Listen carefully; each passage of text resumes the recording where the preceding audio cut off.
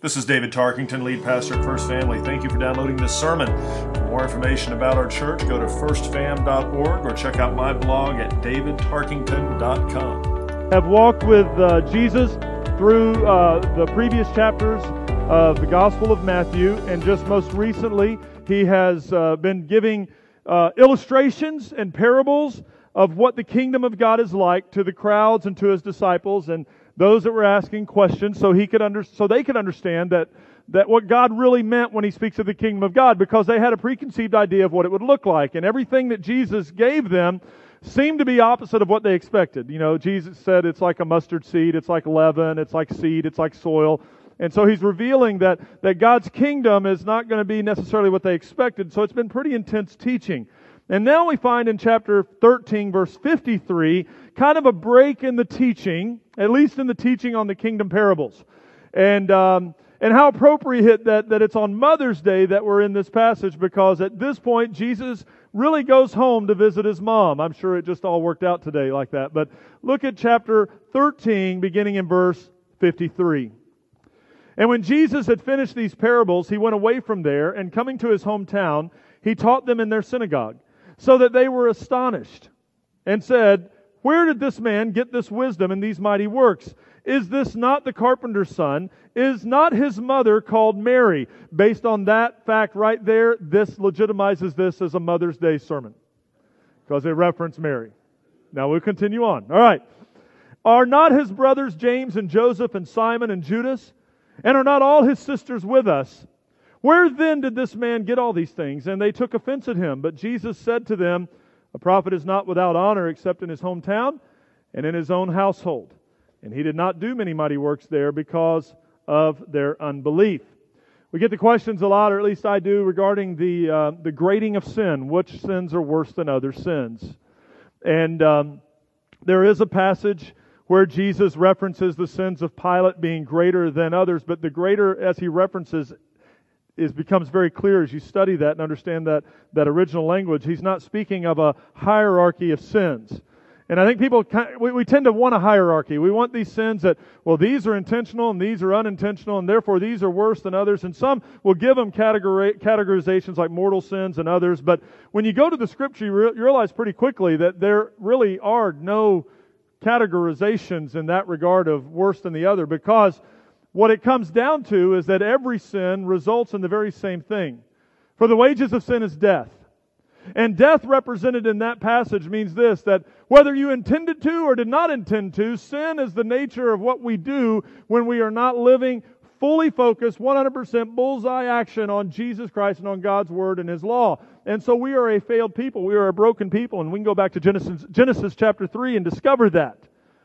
But when we talk about sin, it leads off, well, just understand, all sin leads to the same thing. So quit categorizing them. However, there is this sin that is then asked about, the unpardonable sin, the unforgivable sin. And I talked about this a few weeks ago, but Jesus brings us right back to that story, or that reality, when He speaks of an unpardonable, unforgivable sin. Something that is going to keep us away from God, going to keep us out of heaven, and it's going to be, it's not forgivable. And it ought to get our attention at this point. This passage reveals this sin, and it reveals its tragic nature. It's tragic not only for people that lived 2,000 years ago in Israel, but it's tragic for people that have lived ever since. It's tragic for us today. Those that do not know the Lord, who are separated from Him because of sin in our lives. There is a clear understanding here that eternity is written on the hearts of all humanity. Even those who wish to discount the reality or the veracity of Scripture, who say that God is not real and Jesus is not who He says He is, there seems to be, and it's not a generational thing, it's not a millennial, Gen X, baby boomer kind of thing, it's a human thing, and it goes back really to the beginning of time, where people tend to want to know what matters and want to live lives that matter, and hopefully are part of a story bigger than what they find themselves in. Nobody at their core of who they are is really satisfied just being a character or just a person in a crowd. Everybody wants to matter. And that's that self-focus that we all have. That's just a reality there. And so what happens in this first century Israel is that the people of God were wanting to matter, and they believed they mattered, and yet they had the prophets of old, they had the law of old, they had all these teachings for centuries. And they were awaiting what had been promised them, a kingdom. They were looking at the kingdom of Israel rising up again. They were wanting to make Israel great again. Right? And they wanted a king like David. That's what they were hoping for. And they were all in on that. So Jesus shows up. He is that king. He is that Messiah. But because the people of God, His chosen ones, living in occupied territory, had so missed the point of what God desired, Jesus comes and they miss Him. He's the new king. He is the one greater than David. He is that promised Messiah. But they were looking for a military king. They were looking as an earthly power. And they were not expecting what Jesus was at this point. Fully God, fully man, Redeemer and Savior and Rescuer. And you know why they weren't looking for a rescuer? The same reason many people we know today are not looking for a rescuer is because they don't know they need a rescuer. They're blinded to the reality that there is such a thing as eternity. And it is real. And so Jesus has come, and He is fulfilling that which He has come to do. He is the Son of God. He is God the Son. He is fully God, fully man. It blows my mind trying to comprehend it, so I quit trying to explain it. I just accept it. And here He is, after weeks of miracles and teachings. And let me just say, and those of you that are teachers and that lecture a lot, and those of you that preach or have, you know that the preaching and the teaching and the preparation, it can really wear you out after a time. Teachers, a full day of teaching can tire you out just a bit. Right? And so, amen. All right. So it can. So just imagine this. Jesus is teaching, master teacher. He's still fully human. So He's teaching. That's got to be draining. He's not only teaching, He's healing people. He's doing amazing miracles. He's making sick people well and dead people live and blind people see and things that most of us aren't doing. But He's doing that. Then, added on top of that, He is having confrontational discussions. How's that? That's a nice way to put it. With the religious leaders in every city He goes to. So He's having debates. Not only is it just teaching, not only is it preaching, it's debating and it's healing. And physically, it's going to take a toll, and He's tired. And so what we have at this juncture in the story is a decision on His part to go back home. Now, there are a lot of don't read into why. I don't know why He's back in Nazareth, but He goes back to Nazareth. I tend to think He's going back to Nazareth because His mama lives there. I mean, it's really not much deeper than that. There's Mama. Haven't seen her. Been out doing the work. Going to go home. Right? But I don't know if this is the case for you. Maybe you can relate to this. And if your parents are still alive, maybe you're still kind of relating to this. But there often comes a point when you grow up, you become an adult, and many of you move away from home. Or at least you move out of the bedroom. Right? And so you moved away from home. And maybe it's at school, maybe it's at college or the university, or maybe you've got a job, and then you come back home. And when you come back home, if your parents didn't sell the house, or if they didn't do what that one guy did on the commercial and renovate your bedroom into an office, right? So your old bedroom is still there. Your old house is. You ever have that reality? You go back home, it's the same bedroom, it's the same bed, it's the same room. I mean, nothing's really happened. You're 30, it looks like you're 15. So you go back home. And it's really weird because maybe you're married now too, which that just adds another weird level to going back home to your 15-year-old bedroom. But you're there, and it's home. And if it's a small town, and maybe you moved away from the small town, you go back to the small town. Maybe you're reconnecting with some old buddies because that happens, right? Because every group, let's just say you grow up and you're in a small town, you go to junior high and high school with a group of guys or girls, and then you move away, and maybe you have a career, and you're living in another city now. It doesn't have to be that far away, but it's just far enough away that it's not in the same region. And you come home, but there are always those friends that didn't move away. And as close as you used to be, and now it seems like you're on different pages. You're not mad. It's just weird. It's just different. So I imagine Jesus, He has entered into public ministry, and He has been doing this ministry for 2 to 3 years, right? Comes back home to Nazareth to visit Mom. We have the indicator there just in case there were questions. Yes, He was not an only child. He had brothers, He had sisters. The brothers and sisters were the children of Mary and Joseph. So He has a full family there. He has people He grew up with. I mean, He lived 30 years there, except for a little bit of time in Bethlehem and a little bit of time in Egypt. He lived most of His life there. So these people know Him. And let me just say, going home should be safe. Shouldn't it? Shouldn't it be safe just to go home? It's just my old buds. It's my old friends. We grew up together. Everybody knows everybody. It is a small town. Nazareth is small. It's a tiny dot on a tiny country in the middle of the world, right here. And he goes home. And maybe he goes back to the same old house. I mean, I don't know. We believe that Joseph has at this point died. Even though he's referenced, we know that he doesn't show up in the stories anymore, so it's likely that he's not around. Mary's still there. The other brothers and sisters are there. And maybe Jesus goes back home to the same old house. And I don't care, just so you know, you can be 30, you can be 13. Mama is still Mama. And Mary is Mama. We see indicators of how she treated him at that wedding, but we won't get into that today. Jesus, go get some wine. Do that. Do it right now. And bring out the good stuff. So he goes back home. Maybe it's Mother's Day. I don't know. I'm just conjecture there. But he's there. And then he does, and just because he's home doesn't mean he's off mission. He didn't clock out. But he's home. And when he goes home, he goes to the place he always goes to, the synagogue. Remember, Jesus grew up in favor with God and man. He was active in the synagogue, which would have been the church of the day for them in that Jewish world, even today, I guess. But they meet on the Sabbath, and he goes to the synagogue, and there's teaching, and there's reading of the Torah, and he is there as he would, and he goes in, and they welcome him, and he teaches, and it's an amazing moment. This is not out of the ordinary. Good old boy comes home after being away for a while. Oh, Jesus is back. Here, read the scroll for us today, and we'll talk about it. It's not weird. This is what happens. But when he reads the scroll that day, and he teaches that day, it says that the people in the congregation were amazed. They were astonished. They could not believe their ears. Because Jesus is expounding on some things that first of all, they're thinking, there's no way he knows this. How does he know this? They're amazed at his abilities. They're amazed at his connecting of illustrations with stories. And they're probably amazed at how harsh his teaching is. But understand this. This is not a picture of the kid who grew up in church and decided to go to seminary and got an opportunity to preach in front of his home people. That happens. Or maybe he didn't go to seminary, but he did some study. Now, I remember when I surrendered to full-time ministry.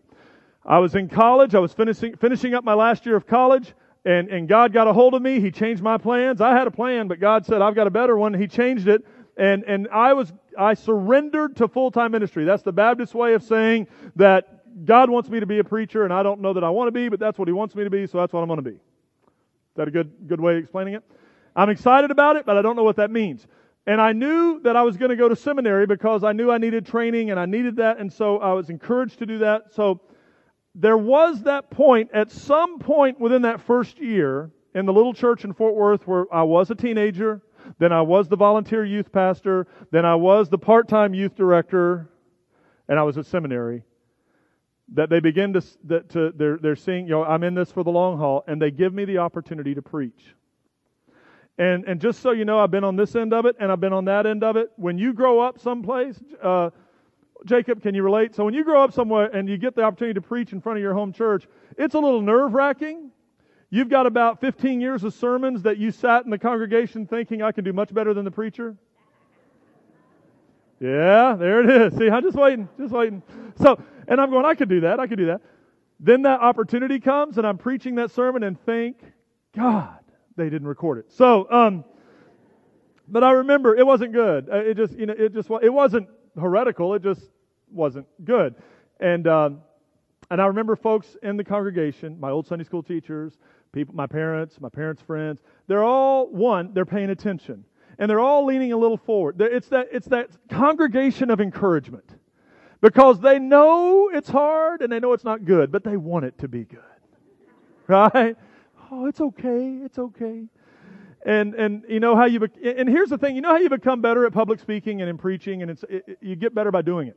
So we give our guys a lot of opportunities because we know, one, we have no question about the doctrine of the gospel they're presenting, but they have to have opportunities to put it together, to present it. They just do. And so, like Brian is preaching next week at Oak Harbor. We have an opportunity for him. So we give our guys time to do that. But I will tell you this, the response of the people was not quite that encouraging. Now, Brandon's not here. Brandon Phillips. I don't know if Phil and Mary are here today, but Brandon he grew up in our church. Many of you know Brandon Phillips. I love Brandon. Man, I remember him from elementary school all the way through junior high and high school. I love him more now than I did then, just so you know. But he's a great guy. He too surrendered to ministry. So we called him back. He actually went to Baptist College of Florida. We called him, put him on our staff. He was our Creek Church campus minister for a while. He was finishing up seminary through the extension through New Orleans Baptist Seminary here in Jacksonville. He was taking those classes, and and I remember this, and I still joke with him about it, but. He was preaching on a Wednesday night here. I had a series through the book of Ephesians. I was still here. I wanted to give him opportunity. I said, hey, we're preaching through Ephesians, and you get the marriage passage. Enjoy that. So he's going to preach that. I think he'd been married like 8 months, so he was an expert. And I remember he was studying, he was prepping, but he'd never really preached a sermon before. Now, by the way, just go ahead. We'll jump ahead. He's a youth pastor. He's in Trinity Baptist in Keystone, knocking it out of the park, doing a great work. I mean, and can teach and preach and does all that well. But this was one of the first times. And he preached, and I was here, and I had found myself shifting to the other role. You can do it. It's okay. Amen. I'm amen and stuff that, no, you don't, I just amen in anything. Come on, I'm encouraging. Let's do it. Let's get him over the finish line. And he did. And he told me at the end, he goes, when we finished, he's like, man, that was brutal. I said, you should have been where I was. But here's even better. And I'll record it, send it to Brandon. We've talked about it. One of our dear, faithful, encouraging Barnabas-like men in our church. I mean, really, he's not here right now, so I'm going to talk about it. He came up to Brandon at the close of that service just with a word of encouragement. He's done this with me many times. And he came up to Brandon and he said, Brandon, man, I'm so excited that you've surrendered to ministry and you're in seminary now. He goes, yeah, that's right. He goes, well, I just so glad that you preached tonight. And then he said this to him. He said, but once you have that preaching class, it's going to be a lot better. And I'm sitting there while he's saying it, and then I'm going, because Brandon then says this, I had that class last semester. To which our dear friend said, oh, and just walked off. Sorry, not much there. So I tell you that, but because that's often what happens when the guy comes home and gets the opportunity to preach. I've preached at my grandparents' church in the past. I've preached at my in-laws' church. Oh, you're in town? Come on. It's just a very encouraging thing. That is not what's happening here. Jesus is our friend. He's our guy. He's back home. Yeah, Jesus, come on into the synagogue. Read this and let us know what you think. This teaching. And he teaches. And as soon as he says what he says, they respond. The crowd responds this way. Where did this man get this wisdom and these mighty works? Isn't this the carpenter's son? Is he not Mary's son? Don't we know all of his brothers? Don't we know his sisters? Where did this man get all these things? Here's what happened. The unexpected showed up. They did not expect. And here's something else you discover pretty quickly. These are the guys in the room that knew Jesus since he was a little kid. They knew his mom and dad. They knew his brothers. They're the same age. They played with him when they were kids. They're older. They're buddies with his parents. I mean, this is family. This is small town. And they thought they knew Jesus, but it becomes very clear that they knew Jesus, but they did not know Jesus. And that was threatening. And you would think they would be proud of what he had to say, but they were not proud of what he had to say because that amazement, just think of it this way. The amazement and the astonishment at the incredible teaching that Jesus gives quickly shifts to who do you think you are?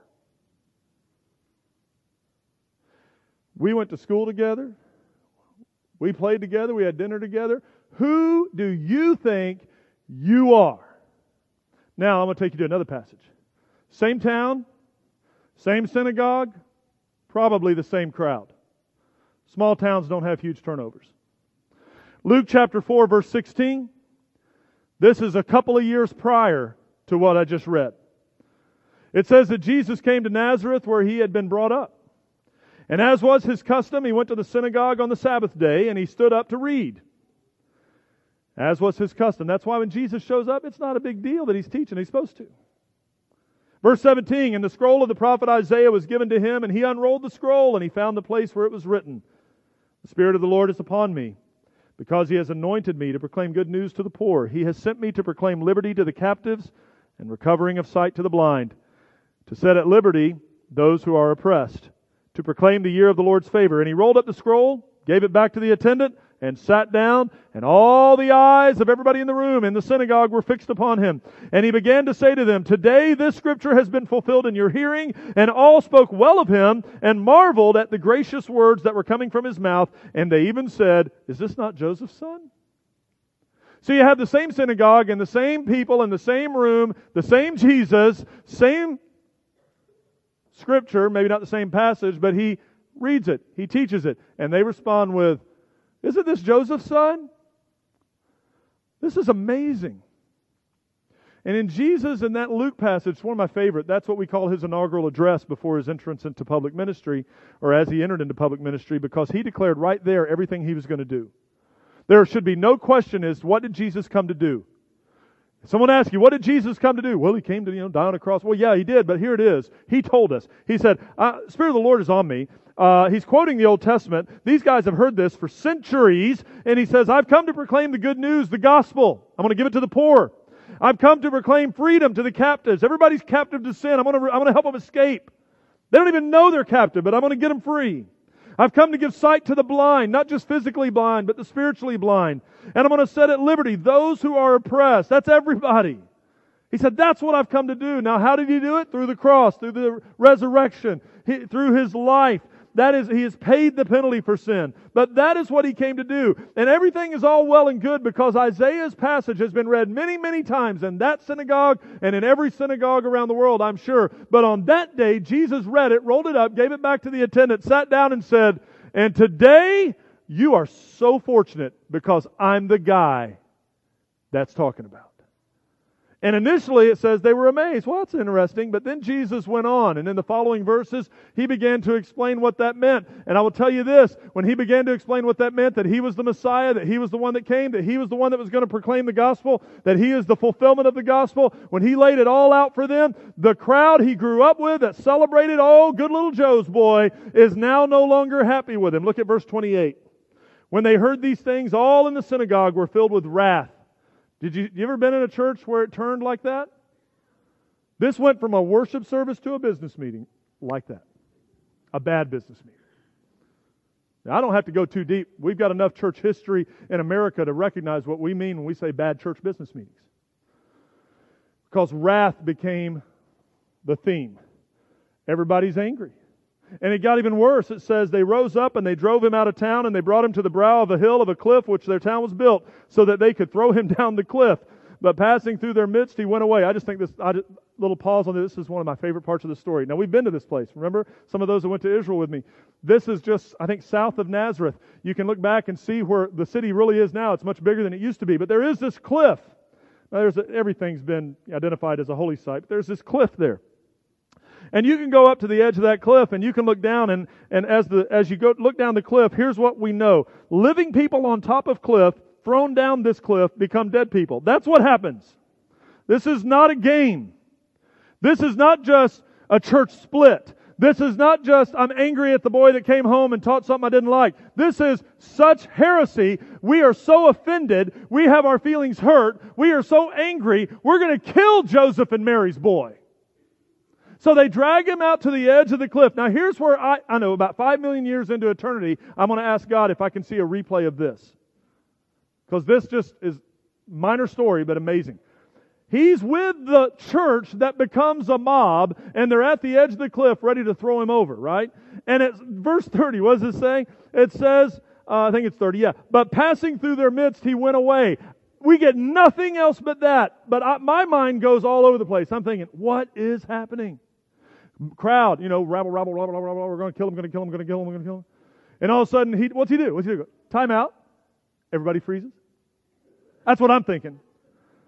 For those that are like in their 40s, this is the Saved by the Bell moment, right? Okay, so Zach, time out. Everybody freezes. And he just kind of looks around and goes, and walks away. And we don't get anything else because he comes back to Nazareth and no one said, hey, remember when we were trying to kill you and you just kind of disappeared? We don't get any of that. I want to know that story. I know it doesn't change anything. I want to know. So, but why didn't he let him kill him? You know why? Because it wasn't time for the cross yet. Because he said what I've come to do, he has to do it. But And here's another huge thing. If you ever went back to your hometown to visit your buddies and hang out with Mom and the brothers, and everybody in town, when you visited church, got mad, grabbed you, and took you to the edge of the cliff to kill you, would you go back to that same church? There are people that leave churches for a lot less nowadays. Right? You know, I was offended. Somebody's in my parking spot. I don't like the music. I don't like the way they dress. Somebody was rude to me. Oh, they took me to a mountain and tried to kill me. That is a legit possible reason to change churches. All the other garbage, just file away. But look at this. There's these bookend stories of Jesus in the synagogue in Nazareth. Same synagogue, same Jesus. One at the beginning of His ministry and one in the midst, but closer to the end. And the results are similar.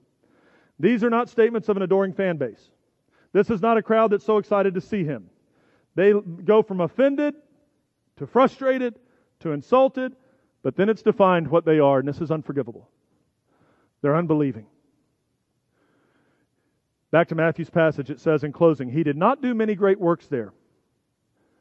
And His hometown was guilty of the sin of unbelief. Have you ever noticed that Jesus' enemies often never question His power or miracles? They never really deny His wisdom. They just ask where it comes from. But here, there is total denial of who He is. Those who grew up with Him, that knew His family and should have understood, suffered from this great sin of unbelief. Why didn't Jesus do many great works in His hometown? Is because it would not have mattered. And there are a lot of ministries and a lot of plans and a lot of programming out there where a lot of resources and a lot of effort are put in to try to impact areas that are really just unbelieving areas. And you need to move on to the next area, I guess. Because He could have stayed in Nazareth and had the... But it's not going to make much difference. Because here's what unbelief does. Unbelief blinds. It blinds us. Some of you are believers and many of you are Christians today, and you came to know Christ maybe later in life, and you're just overwhelmed with the reality that how blind you were before you said yes to Jesus, and why didn't you say yes earlier? And how many years you wasted outside of the will of God, and now you're there and you can't go back, but you're at least thankful you're there. And you talk to your friends and your family members and your neighbors and your coworkers, and you're trying to say, no, you don't get it. Jesus really does save you, really does give you life, really does give you purpose. And they look at you like, you are a weirdo, you're now a religious nut, and I don't want to talk to you anymore. And you can't understand why they don't see it, and they don't see it because they are blind. Unbelief blinds us to the obvious. And for those that it does not blind, it definitely blurs. I didn't used to wear glasses, but I do now. I've been wearing them for many years. In high school, I finally convinced my parents I needed glasses when I said I can't see the scoreboard on the basketball when I'm playing basketball in the gym. And they went, oh, so they finally got me glasses, and it had absolutely no impact on my scoring. Just so you know, you can average 2 with or without glasses, you know. Anyway. So I have glasses now. And over the years, the eyesight has gotten worse. In fact, right now that I've taken these off, all of you are blurry. In fact, right here it's clear, but beyond my hand it's blurry. That's how bad it is. And it's just years of its age and computers and all that other stuff. And I often wonder if I lived back before the era of glasses and prescription lenses, if I would just be considered a blind guy, because everything is blurry. But some people, because of unbelief, they live blurry. They live blurry. And in this unbelief, this blurred unbelief leads to the acceptance of half-truths. And a half-truth is a full lie, in case you haven't followed that. A half-truth does not have the fullness of the gospel, and that's what happens today as well. That's where people say, well, Jesus may have been a good guy, but He's really not divine. And Jesus is, you're intolerant to say Jesus is the only way. And that's a half-truth. They say, well, He was a good teacher and all, and He was moral and all of that, but seriously, don't we all just worship the same God and call Him different names? And you get all of this stuff. And then you get these people that say, you're so intolerant. What about that guy that lives in a tribe in the middle of South Africa or Africa or South America? And it just, Jesus is the way. It amazes me how many people are so concerned about the unnamed guy living in a tribe in Africa. They're concerned enough about the unnamed guy living in a tribe in Africa just to justify themselves not saying yes to Jesus, but not concerned enough to actually say yes to Jesus and go tell the unnamed guy. Not enough to go be on mission. Not enough to share this truth. And so it's a bogus concept when you get that, and it's all based on unbelief. All right, so let's go to the last one. Third thing, unbelief blinds, unbelief blurs, and unbelief is the basis for all sin. All sin. Well, yeah, I thought we're categorizing. No. All sin. Every sin finds unbelief ultimately as its foundation. Well, I know I sinned. I sinned against my wife. I sinned against my kids. I sinned against I did this. I said that. Well, ultimately what that means is you don't believe God at that moment.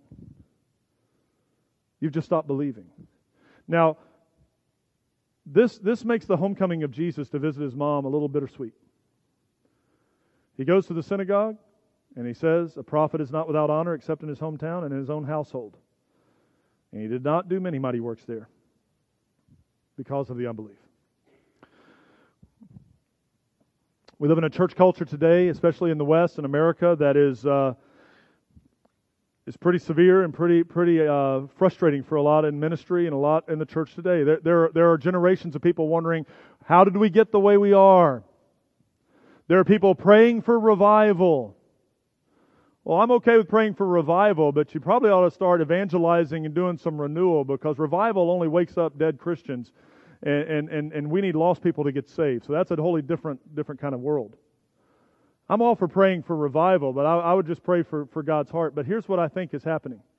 This hit me this morning, and it's just a question. It's just a question I'm asking. We are tracking churches all over the place. We are revitalizing churches that are on the. We look at the bell curve of the church life. You know, churches have lifespans. Local churches have lifespans. It's a bell curve. You launch, you're excited, you make a difference. If you do it well, you're at strategic growth and very healthy, and you're replicating. And then over time, you start into maintenance mode just to keep everything going. I'll share this later as I put all the notes together. But at a conference I went to, this exciting point where everybody's joining and getting saved, and the point where everybody's a little bit frustrated because now we're in maintenance mode. The indicators are you're in maintenance mode when you talk more about who left and bylaws. You're in exciting growth mode when you're talking about how many baptisms. And many churches start the launch mode and never make it to the top. They jump right across to dying. Nevertheless, that's another story. So once you find yourself in, and here's another thing, maintenance mode and that healthy growth mode, they feel exactly the same. And unfortunately, you never realize you're there until it's too late. My role as your shepherd pastor is to wake you up and say, okay, we're here. Let's do this. We got a lot more to do. Well, can't we do the things we used to do? Sure. Yeah, we can just keep doing things we used to do. Sure. Because that's what a lot of churches are doing. And people are wondering, what's happening? Why has there been a great awakening? We baptized 1,200 people in Florida last Sunday. 1,240 or something like that. Through the coast-to-coast baptisms. We had 6 out of our campus. I was really excited about 6. I'm frustrated we didn't have 60. Because I know 60 lost people. Why don't we see this? It hit me this morning, and maybe I'm wrong. Maybe I'm wrong. I'll admit I'm fully possible that I'm wrong. But we've watched it in Europe, and now we're seeing it in America, and we're watching the frustration of trying to figure out what's going on in the American evangelical church and why we're not seeing the growth we used to and why we're not seeing the ministry we used to. And I don't think we need to do what we used to do, because I think there are eras and there are times, and strategies are good, but then, apart from a movement of the Spirit of God, it's really going to be fruitless. But here's where it hit me this morning. Is it possible that there are a lot of empty seats in here, and there are more lost people out there that we're not engaging than we are, and that we are, not just us, but every church in the States right now, those that are doing great are being celebrated, but while there are 30 in Jacksonville right now that will close within 2 years. We know that, unless something changes. Where is the latest great awakening? Where is that latest movement of the Spirit of God where hundreds and thousands are saying yes to Jesus and are walking away from a life of sin and walking away from a life that would leave them with no hope to hope in Jesus Christ? Why is it not happening? And I just wonder, is it possible that the church in America has stopped believing? And if what we are seeing and experiencing is exactly what we have prepared and planned to see and experience, because I'll confess to you, there are many Sunday mornings where my expectations for Sunday are 3 services and lunch.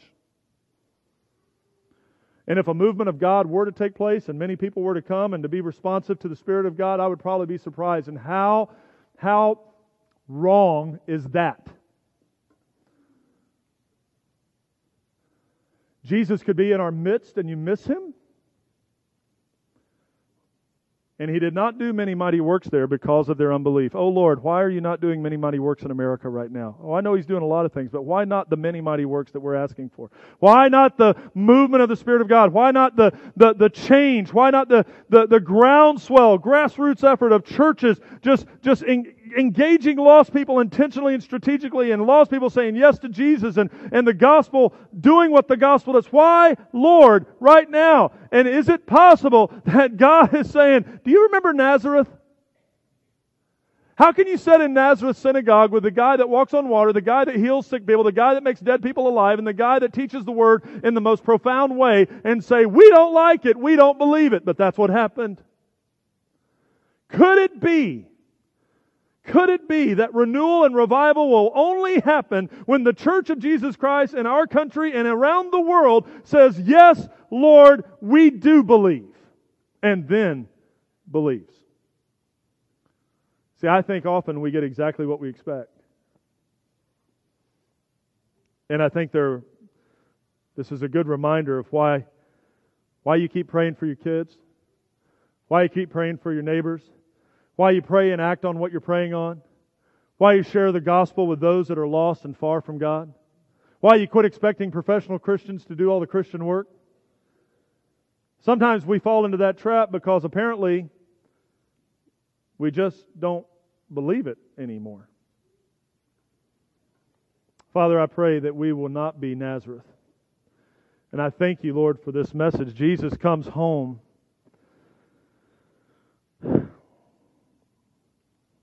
And his family and friends don't even recognize who he truly is.